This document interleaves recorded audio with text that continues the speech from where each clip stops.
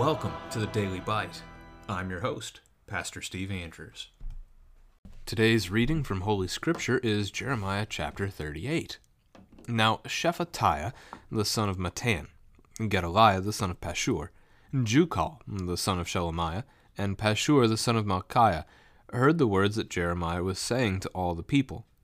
Thus says Yahweh, He who stays in this city shall die by the sword, by famine, and by pestilence, but he who goes out to the Chaldeans shall live.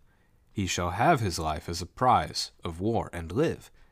Thus says Yahweh, this city shall surely be given into the hand of the army of the king of Babylon, and be taken.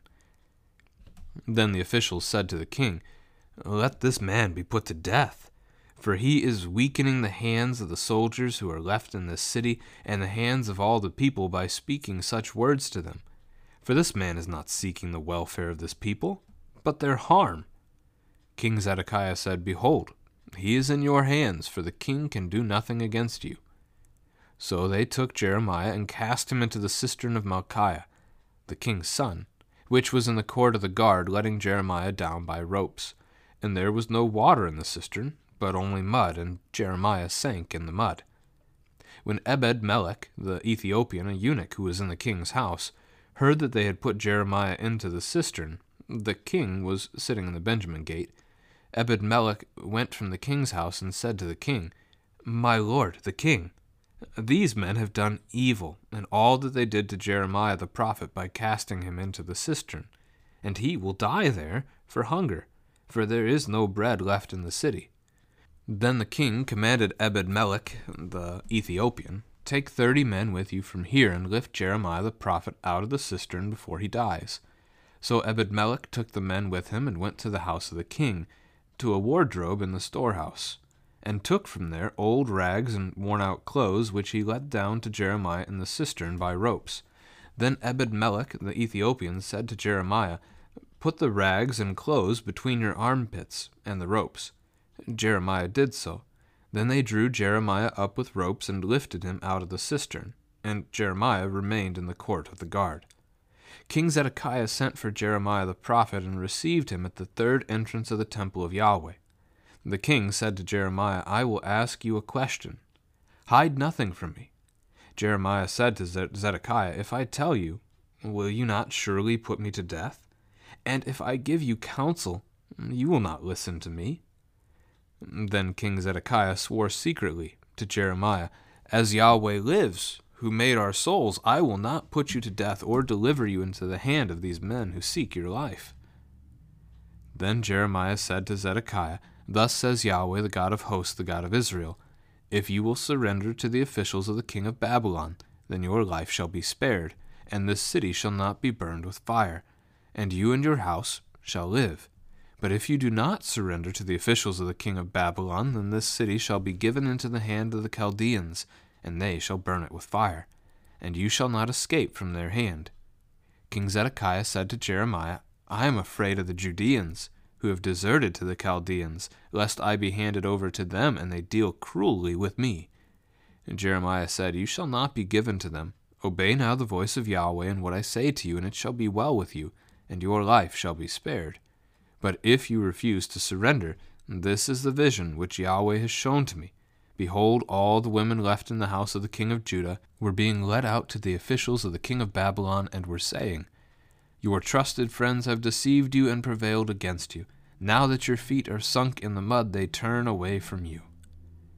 All your wives and your sons shall be led out to the Chaldeans, and you yourself shall not escape from their hand, but shall be seized by the king of Babylon, and this city shall be burned with fire.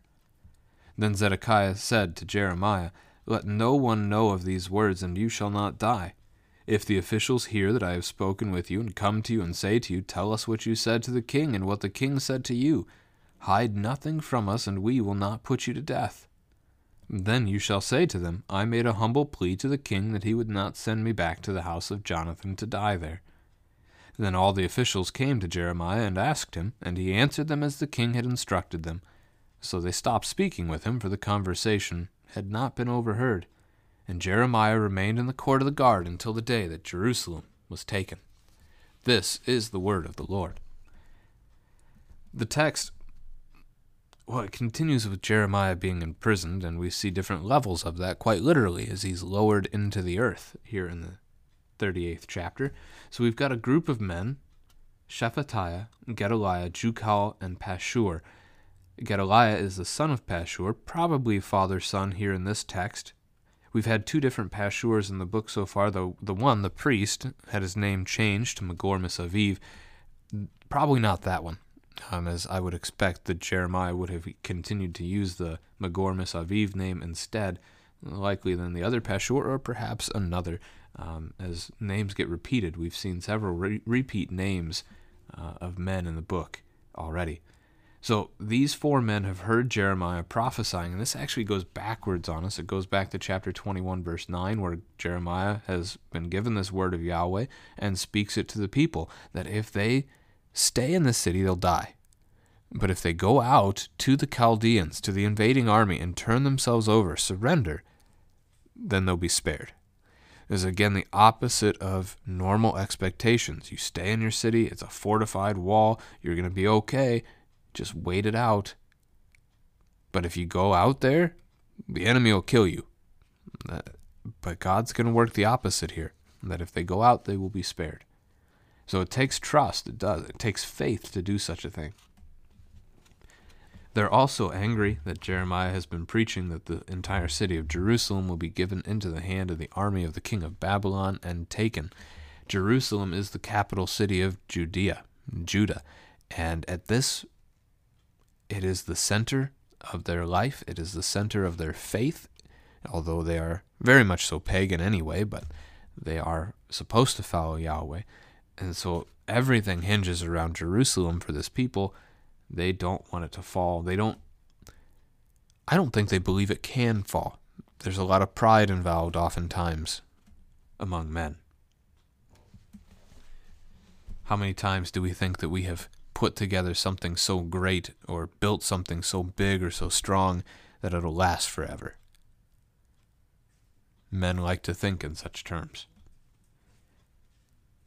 We get to verse 4, so these officials, these four, go to the king. They go to Zedekiah, and they claim that Jeremiah is weakening basically the morale, that his prophecies are getting the soldiers to give up, which technically probably is true if any of the soldiers were faithful. They heard the word, they'd lay down their arms, they'd go and surrender. And that's the opposite of what the officials want to have happen. So instead, they seek to put Jeremiah to death. That puts an end to his word, doesn't it? This gets into the connection with Jesus in the gospel account, Matthew chapter 23, where he says, "O Jerusalem, Jerusalem, the city that kills the prophets and stones those who are sent to it." Now, they don't actually get away with killing Jeremiah, that he'll die later outside of Jerusalem, but it's not for lack of wanting to, and they have, as we'll see, they'll have beaten him a couple of times already in the book. They have put him in the stocks, they've put him in prison, they're going to now put him into a cistern. They've done all sorts of evil things unto Jeremiah, rather than simply listening to God's word that has been declared to them. So they're not faithful, and this is what Jesus laments in the gospel. So they say then, this man is not seeking the welfare of this people, but their harm. The family conversation can be had around that point. Is this true? What exactly is the welfare of a people?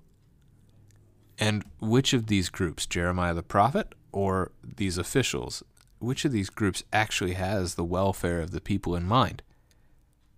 If the Lord's prophecy is true, which it's Yahweh's prophecy, it's his word, it'll be true. But anyway, regardless, if the prophecy Jeremiah says is true, if they surrender, they live. But if they keep fighting, they die. That sure sounds like he has their welfare in mind, does it not? This welfare word, by the way, just as we saw several chapters back, is that word in Hebrew, shalom, which usually is translated as peace, but in the book of Jeremiah, ESV likes this welfare translation instead. So the way that the officials would like to go would actually see these people die. Now, in part, they don't believe that. They don't believe that they'll die. They don't think Jerusalem will fall. But they don't have the welfare of the people in mind. They had the welfare of themselves in mind.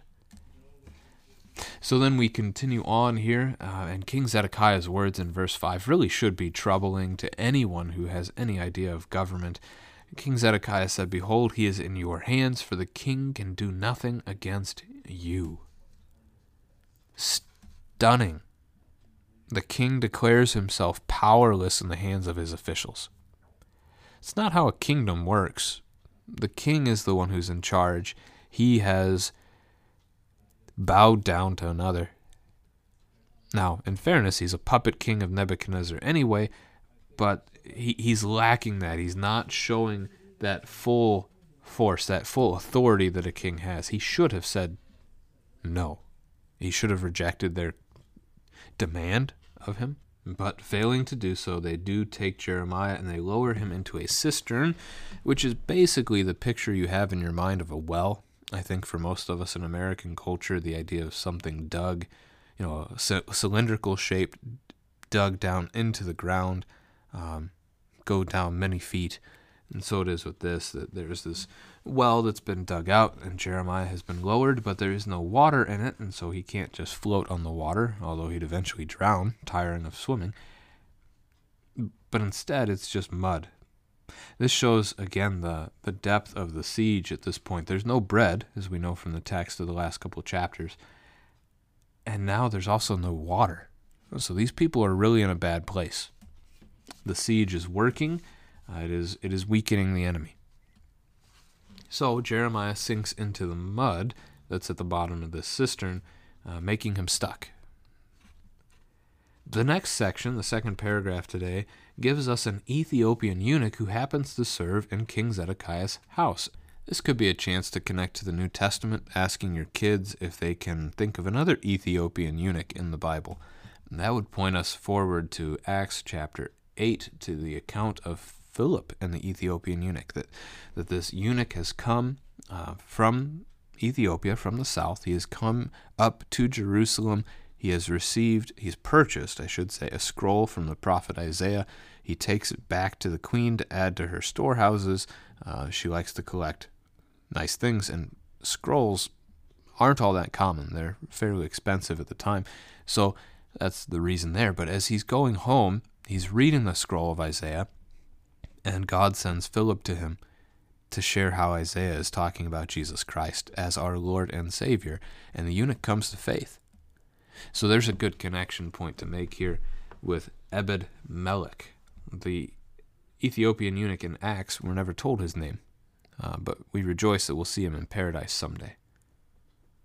He also got to take the good news of Jesus back to Ethiopia as well.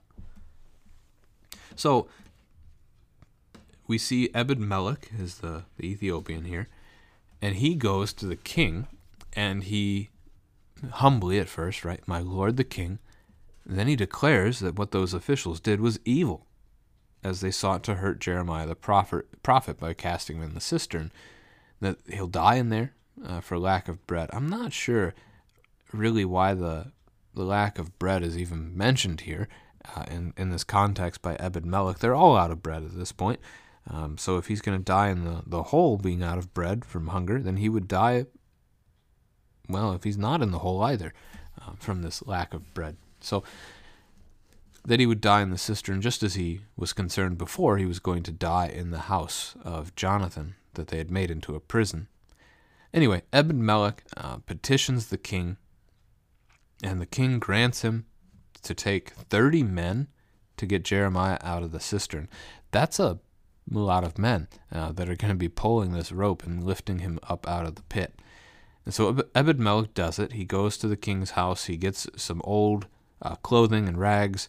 He gives them to Jeremiah, that Jeremiah basically can wear them as padding under his arms. So when they place these ropes around him under his arms to hoist him up and out of the pit, it will not cause him harm.